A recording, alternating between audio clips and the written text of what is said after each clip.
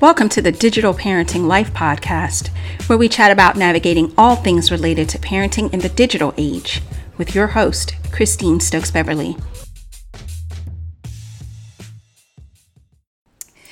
Hi, everyone. Thank you for tuning in to this episode of our podcast. Today, I have a fellow educator and good sister friend of mine joining us. I will let her introduce herself to you. Hey, Robin, how are you? Hi, Christine. How are you? I'm great. I am great. The sun is shining when we are recording, so that is great. Yeah. So I know what you do, but those listening to the podcast may not. So if you tell us a little bit more about yourself. Well, I've been in the education field for 21 years now, and I am currently a middle school assistant principal. Okay, awesome. So for the listeners, what we're going to be talking about today is just what we see as educators, because I'm an educator as well, for those listening, if you haven't heard the introductory episode. And we're just talking about, what we see in our schools as it relates to digital devices. And so we're just going to jump right in. So, Robin, you're a seasoned educator. What have you noticed over the years as it relates to cell phones and children? Because, we, both of us are seasoned educators, and, we've watched it go from, maybe one or two kids might have a phone, and then it's completely different now. So what are you seeing? And are the students with phones getting younger and younger? Well, that's a very good question. Yes, I will definitely say over the years, I've seen a significant change in regards to students with cell phones. I remember a time when a parent needed to relay information to their child. They would just call the office. The office manager would give me the information as a teacher, and then I would relay the information. But now over the years, I've seen more and more kids deeply involved in extracurricular activities, and parents' jobs are much more demanding. And so, when those last minute changes need to be made, I think parents understand that, the office manager may not get that email in an expeditious manner. Right. And so they really feel the need to, have their child have a cell phone so they can text message and just send a really quick message, I'm going to be 10 to 15 minutes late, which is very much needed. I mean, anything can happen. I run carpool outside every day at my school, and, parents are constantly texting their kids saying, I'm going to be 15 minutes late, or go ahead and take the bus instead of, waiting for me at carpool.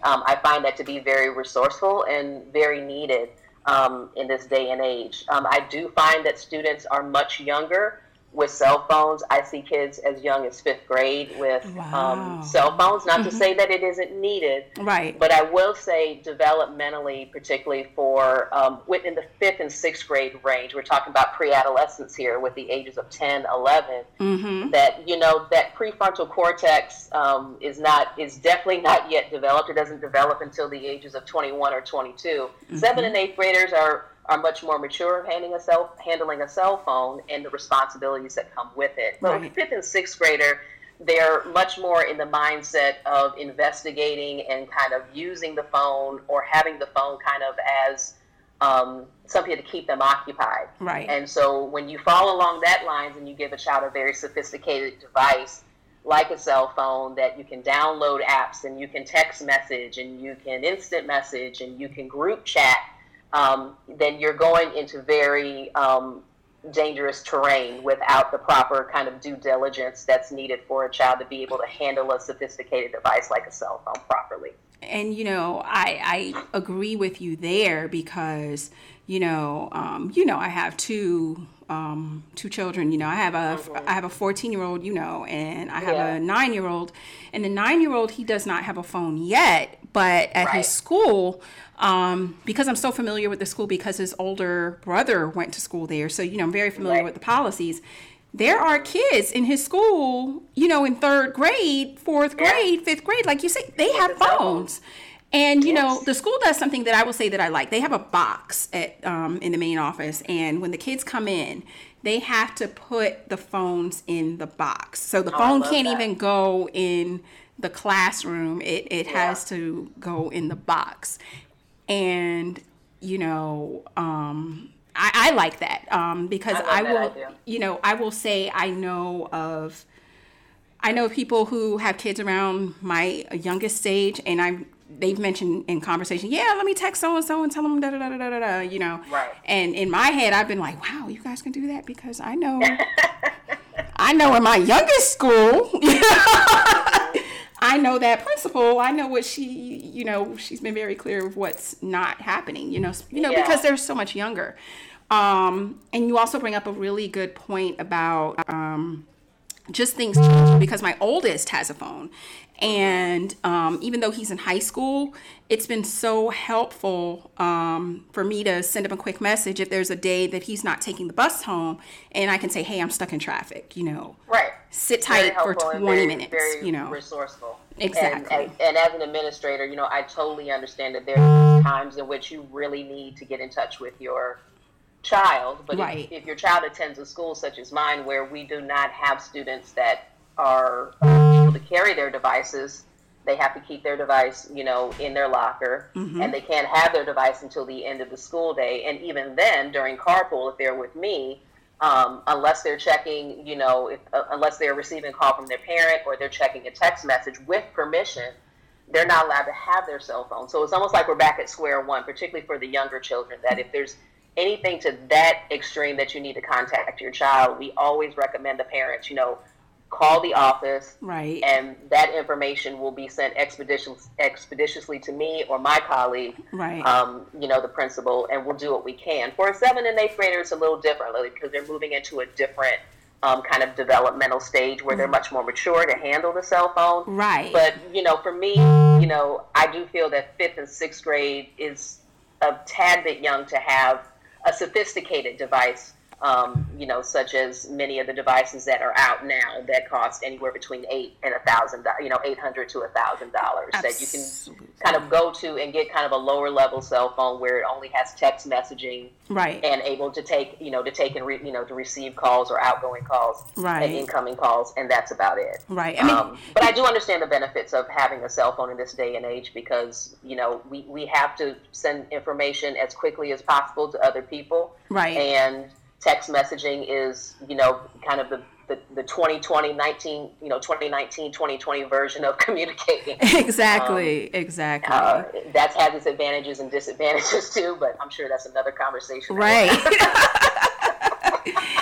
Absolutely. It's like we can have all the conversations about, wait a minute, we're really putting a mini computer in our kids' pockets. That's really, in essence, that's really what you're doing without the child really understanding.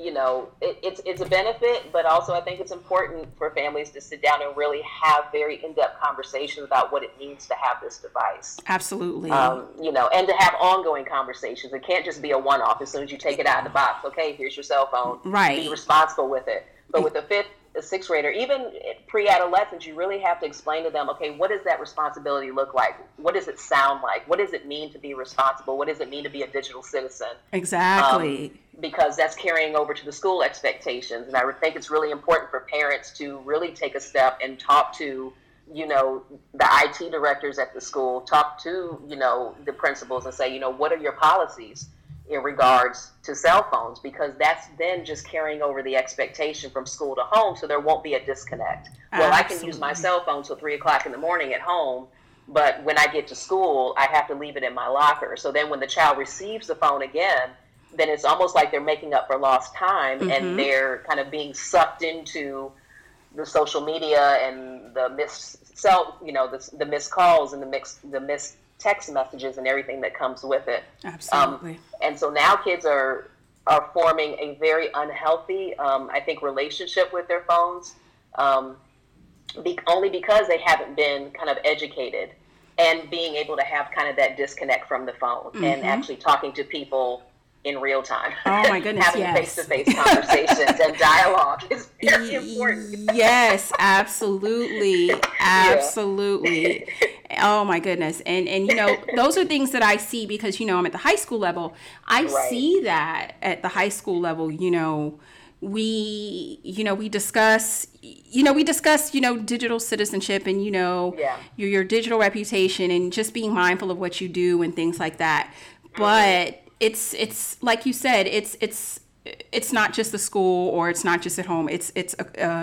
It's a shared responsibility. It's a shared relationship. It's a And partnership. You have to have a very absolutely. important, and you have to be like-minded in that partnership when it comes to devices. And this is a side, it's also cell phones, but it's also particularly for schools that are one-to-one. So they have a device for every student, where whether it's an iPad or a laptop, particularly if they're able to take those school-issued devices home, and helping families to understand that, yes, this is part of your package, your tuition package, particularly if you attend a private school, but Right. this is still the property of the school. So whatever your child does on this school-issued device can be traced and can be identified as inappropriate Right. use. And even though the school does their due diligence in digital citizenship and ongoing, education with the students at the school, this is why I feel it's very important for parents to work in tandem with the school to understand what those policies are. So when that child brings that device home and the parent is noticing that that their child is trying to download an app on a school-issued device, which is absolutely not allowed, then the parent can say, okay, I know for a fact you're not supposed to be doing this. Correct. And so to be able to kind of have that education, and with kids, they're going to test boundaries, they're Absolutely. going to test limits. It is part of their genetic makeup and developmental stage where they are. That's going to happen. There's no going around it. But, just like as educators, we educate ourselves and learning as much as we can about devices. The parents also have to educate as well. And I've also seen parents use these devices as a means to, okay, just go in the corner and keep yourself occupied. Yeah. But the issue with that is that when the child then has a school-issued device in their hands, it's hard for them to differentiate between, okay, is this something to play with or is this something that I need to do my work on? And if I have free time, then, it gets, do you understand what I'm saying? It gets a little definitely. cloudy in a child's mind. Oh, And I understand, I don't have children yet, but I totally understand that when you're on a plane, like just returned from Arizona visiting my families and my mother and my parents and my family, and I understand that, parents, they have, the headphones on the toddler and they're watching movies. That's totally fine. But Right. I also saw kids that, were playing video games. That's fine too. But also there has to be a conversation with with your child and understanding that, yes, this is a great device and you can play games on it. But when you switch over to school, okay, when you use this device, it's to be used for academic purposes exactly. only. Exactly. Yeah. And it's so interesting. You make a really good point. In a previous episode, I discussed a moment when I was finishing my second graduate degree. And, I had a moment where I had to talk to my professor and I needed 45 minutes of uninterrupted time. And it was like, okay, what do I do to, to keep, peace so that I don't have, two boys arguing for 45 minutes in the house and things like that. Yeah. And, I defaulted to that. Okay, I need you to sit here, even though these were at home tablets, here, just please be quiet, 45 minutes, and we had to do some unlearning with that. And, you also made a good point about the home device, versus, the device issued by the school, because, with my, in my role in what I do at the high school level, I have these conversations with our ninth graders because, Right. We issue devices and we're a public school, and I've had to have repeated conversations with some of my students, not all, and say, wait a minute, this is a school device. This is for school use only. Why do we have these things on the device? And now you're here in my office with an assistant principal, and, we've had to have some cases where we've had to bring in, campus police because things, and like I said, these are older children, because things have gotten a little bit, dicey. So, to that point, let me ask you this. On either their devices or their phones, have you seen things spill over from social media and text messages into the school, into the classroom? Have I? You know the answer to that. Right, because I was going to say, I know I have. Well, let me start off by saying I just want to go back for a little bit, because I did make the comment about parents using the device to keep children occupied, and I absolutely don't have an issue with it, right, as long as it's structured, yes, it's structured time. So you right, have apps on there that, it's Audible, or it's, Quizlet, or it's or, it's something to a point that, and they could be games. It doesn't necessarily have to be educational games, but what I'm talking about is when parents are kind of handing over the devices without kind of the parental restriction. Right. The kids pretty much just have carte blanche to download all of these apps that the parents aren't, don't really understand what the apps are for. Exactly. And how the apps, are used, because there are some very, deceiving apps out there. Mm-hmm. And that I'm continually educating myself every single day. And half the time the kids are telling me about these apps that are out. So that's what I was talking about, that as long as it's structured and it's something on the app that the parents are aware of, the parents downloaded those apps on that device and the kids are using it, and the kids really don't have an opportunity to figure out kind of workarounds or circumvent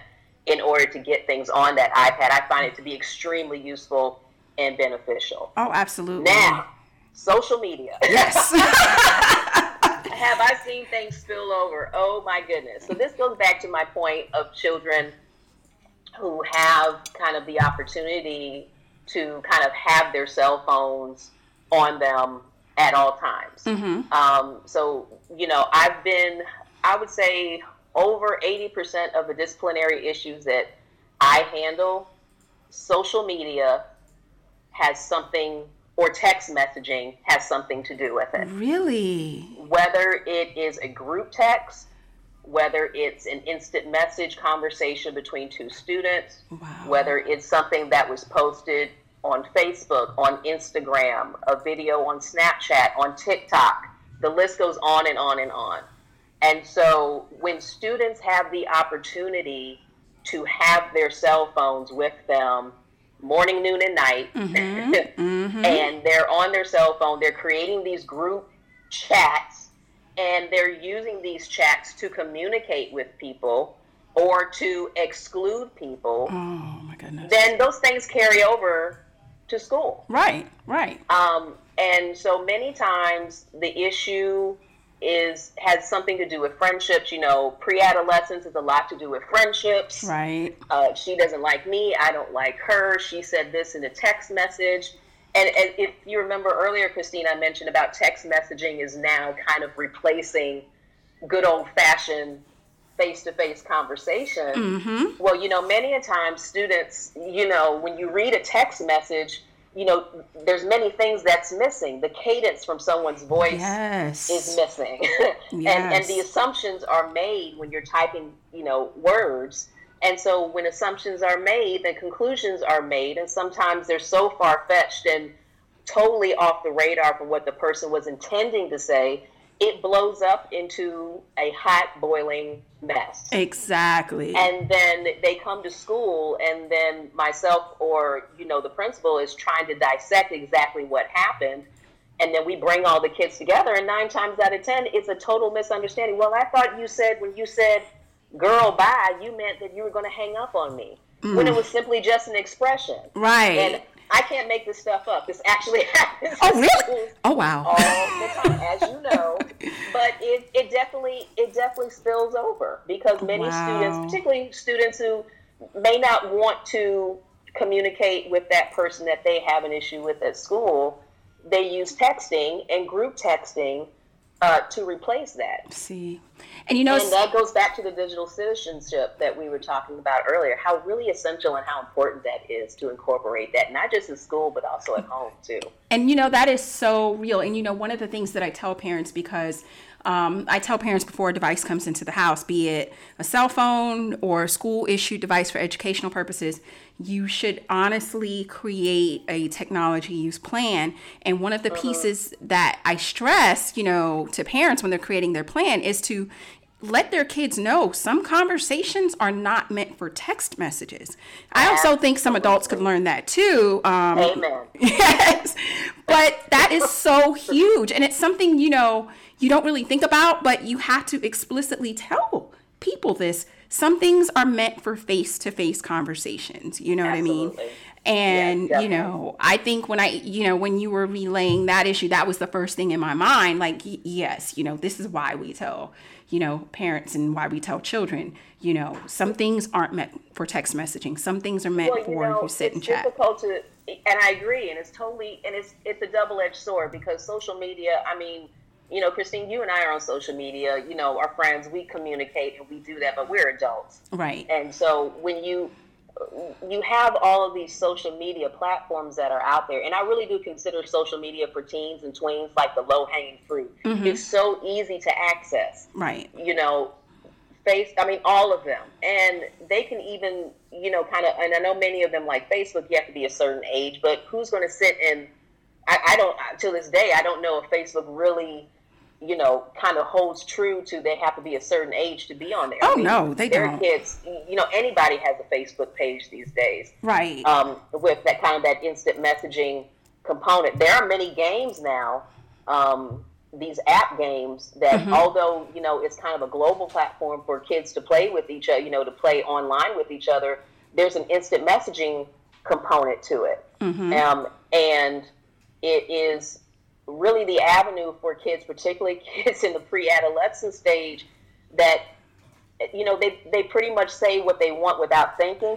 Oh, yes. and it's always kind of the regurgitation. It's like, they say it and they try to take it back. It's the intent versus the impact. Right. That I can't tell you how many conversations I've had with students about that. Well, I didn't mean to say that. Right. Or I was just kidding. I was just joking. And I always have to reply, well, how does a person know you're joking when you sent that very explicit text message? Exactly. How do they know you're joking? Well, I was just kidding. But how do they know that? They didn't see your face. They couldn't hear the cadence in your voice. They couldn't see your body language. And so then they begin to reflect like, oh, you're right. That's text messaging is definitely not the way to communicate certain things. Like, no, it's not. Exactly. But that's an ongoing conversation. I think not just for kids. I think for everybody. Oh, absolutely. Absolutely. Absolutely. And, I've seen, with my, both at work and, a bit of it, in talking to, my own older son that has a cell phone, I've seen stuff go back and forth on Instagram. They really like that. I know Discord is another one. We have that. That's a lot of little things go on there. But like you said, things spill over, and it's just, there are things that just could be resolved with a face-to-face conversation. And it's like you said earlier in the conversation, that, their brains are still developing as well. So it's just all of these little pieces that are, definitely, it's almost a perfect storm, so. It is a perfect storm.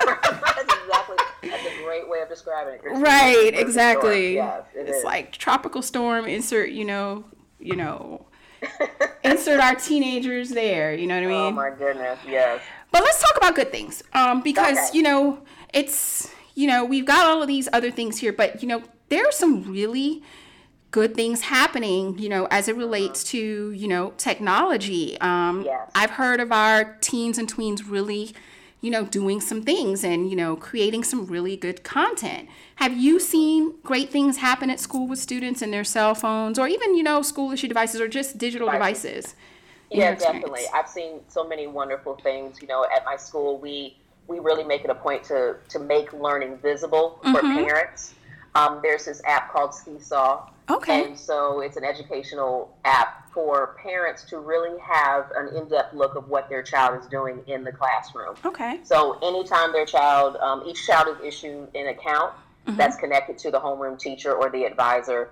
And every time a student finishes a particular activity or a project, they use their school-issued iPad and they take a picture of it. They have to write a caption. And they send it and put it on their kind of Seesaw page, and the parent receives a notification, and the parent really has all around access to their child's work. Oh, And it really holds wow.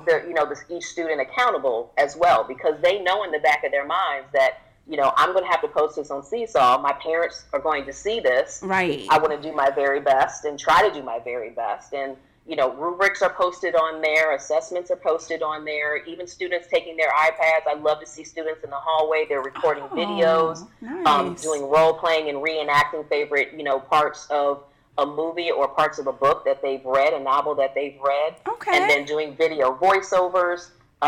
I've just seen so many wonderful things. Kids that are dominant auditory learners using the iPad, to listen to their books. There are kids that, that are using Dragon, that have difficulty typing. So it's kind of a voice connection to be able to type.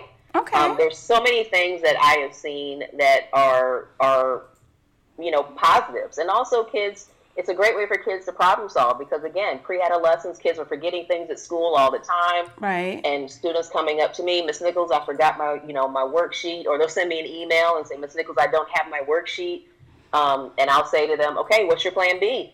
and they'll send me an email. Well, I'm going to ask my friend to send me a picture of the worksheet, or can I ask my friend to send me a copy via email, or send a screenshot? They come up with all types of things. Now, is it the way that I want them to complete the assignment? No, but the fact that they had enough wherewithal to come up with something. Because when I was in school, when we were in school, we didn't have that luxury. If Exactly. you just left the worksheet at school, you just left it at school. Right, exactly. Like, try again tomorrow. It's not the way that I would want it, but at least they really wanted to complete the assignment, and they wanted to use that device or their cell phone in a way that was meaningful. I'm totally all for it. Absolutely. So many wonderful things going on in the classroom with devices. Absolutely. And I'd like to add, I don't know if I ever told you about this, just in our conversations, I have right now two sets of, I have some 9th graders and a 12th grader. They just spontaneously decided to start their own podcast. And I love that. I know, isn't it amazing? I like it as well. And they're doing it all from their phones. And they came to me and, they were like, Miss Stokes Beverly, this is what I'm trying to do. I was like, oh, wow. That was great. I was like, okay. They were like, and I was like, yeah. And I was like, well, how can I help you? And they're like, just be a sounding board. I was like, I love it. And you have those educator moments and you're like, oh yeah. I'm about to cry, so it was just a little tear right there. Right, just that little tiny tear. Just a little bit. Yeah. Right. And one of them, the older one, the 12th grader, somehow she was able to visit NPR's, our local NPR studios, and get some input. I know. All on her own. And this isn't even for class or anything. Right. And she was able to get some input from them. And, so she's working on hers, and the 9th graders, they're working on theirs. So it's, some good things are really, going on. And, I wanted to make sure, we mention this, on this episode, because I feel like a lot of what's out there, it's like, what's going wrong. And our kids are doing a lot of great things, right. I want to amplify that, even more. I even know some tweens who are starting their own YouTube channels. That you've seen them out there. That is great. Yeah, absolutely. It's wonderful. Pushing out that content that they want out there. So I mean, that's just totally amazing. That is. So, just to kind of wrap us up, I wanted us to talk about one last thing. So if you had to give 3 tips to parents as it relates to cell phone use for tweens and teens, what tips would you give them? That's a really good question. I would say first tip, number 1, and I actually did this a year ago. I actually went on Google and I typed just a simple phrase, which was top apps every parent should know about. And when I typed that in, it was kind of an image, and it had like the top 15 apps. It had the name of the app. It had a description of the app. And I think it's so helpful to understand the apps that your child that your child has on their phone. Yes. So you are made better aware of what's really going on. What I found amazing is that there is actually an app that is a calculator. So it has the word calculator under it. It has a calculator icon. But if you tap on it, it's not a calculator. It's kind of a facade for kids to to have other pictures and text conversations and group conversations that are unrecognizable to parents. And so that was like the top app that Google said that every parent needs to know about. Oh, wow. And there were a couple of disciplinary issues that I dealt with. This was like maybe 4 years ago, that had a lot of information was on that secret app. Wow. And then when the parents came in, they said, well, it's just a calculator. And then when I tapped on it, all of this information came up. Oh, my goodness. Pictures and videos and, kids, kids are getting together, talking about other kids at the school and recording it and, trying to take it out, trying to, kind of put it on Facebook. And this is how a lot of stuff, a lot of things get started within the schools in regards to social media. Not every time, but it is out there. Right. And it's worth talking about. But the number one thing I would say is definitely go on Google and just type in the apps parents need to know about. Okay. The second thing I would definitely say, and I think I mentioned this earlier, is really contacting your school or and really talking to the principal, talking to the administration, but most importantly, talking to the technology department and learning more and helping, and asking them, what have you talked about here at the school that my child needs to know? Right. And I understand that, IT people, you guys are very diligent about, putting in acceptable use policies at the beginning of the year. Right. And even having ongoing education throughout the year for kids, right. which is absolutely phenomenal. And as administrators, I absolutely love it. But it tends to kind of stop when the kids get off campus because there's another set of expectations that are at home. Right. Which leads into my third tip, which is really really sitting down with your child before you even give them a device and coming up with, boundaries and expectations about how the device will be used. I think is very, very important that, we're not going to have the devices at the dinner table when we're on family outings. If you want to take pictures, that's great. At 9 o'clock, the cell phone needs to come to my bedroom as a parent. I will give it back to you on the way out the door or when you leave the car to go to school. And really coming up with a set, list of expectations. Absolutely. And I think I find that to be extremely beneficial because there is such a thing about with kids having being dependent on their cell phones. Christine, I read an article on Psychology Today that there is something called the attachment theory. Have you ever heard of it? I've heard of it in passing, but tell me more and be sure to share the link with me because I want to put it in the show notes so that people can read this too. Okay, I'm going to share it with you. I read this article a couple weeks and I was just absolutely blown away. So it's saying that our cell phones kind of serve the same function as, like the teddy bear that we had when we were kids. Really? Or like a blankie. Okay. I had a blankie when I was a kid, and I held on to it all the way up till first grade. And my mom was trying to take it away, and I had a full-blown conniption fit because I just carried this blanket around everywhere with me. What do we do now? We carry our cell phones everywhere. I have seen students that have like a physical reaction when they've either lost their phone or they left their phone at home. Like they are sweating, they are crying, they are shaking, they cannot think. I mean, it's like they can't function without the phone. Wow. And I'm not saying everybody, but that unhealthy attachment is real. Oh, I believe it. I absolutely believe it because I've seen it in a teeny tiny dose at my school when I've taken their school issued computers for, whatever reason. And I've seen them come and stop by like, so when can I get it back?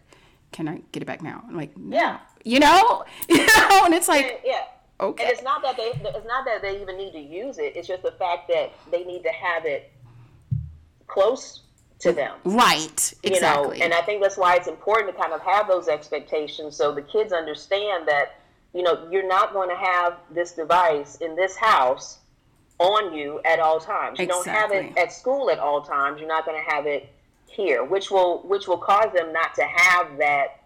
It's such a stronghold for them. It's like I have to have my cell phone with me. But if you create boundaries at home, and those shared set of expectations, And if they defy those expectations, okay, well then, whatever you got, whatever the parents decide, then maybe you need to take a break from your phone for a couple of days. Exactly. Until you're able to understand what the expectations are. Because like I said, the kids don't have their cell phones, at least, pre-adolescence. Now, high school is totally different. But I know for pre-adolescence and for many schools, you don't have your cell phone on you at all times. Many schools, you don't have your cell phone at all till the end of the day. Right.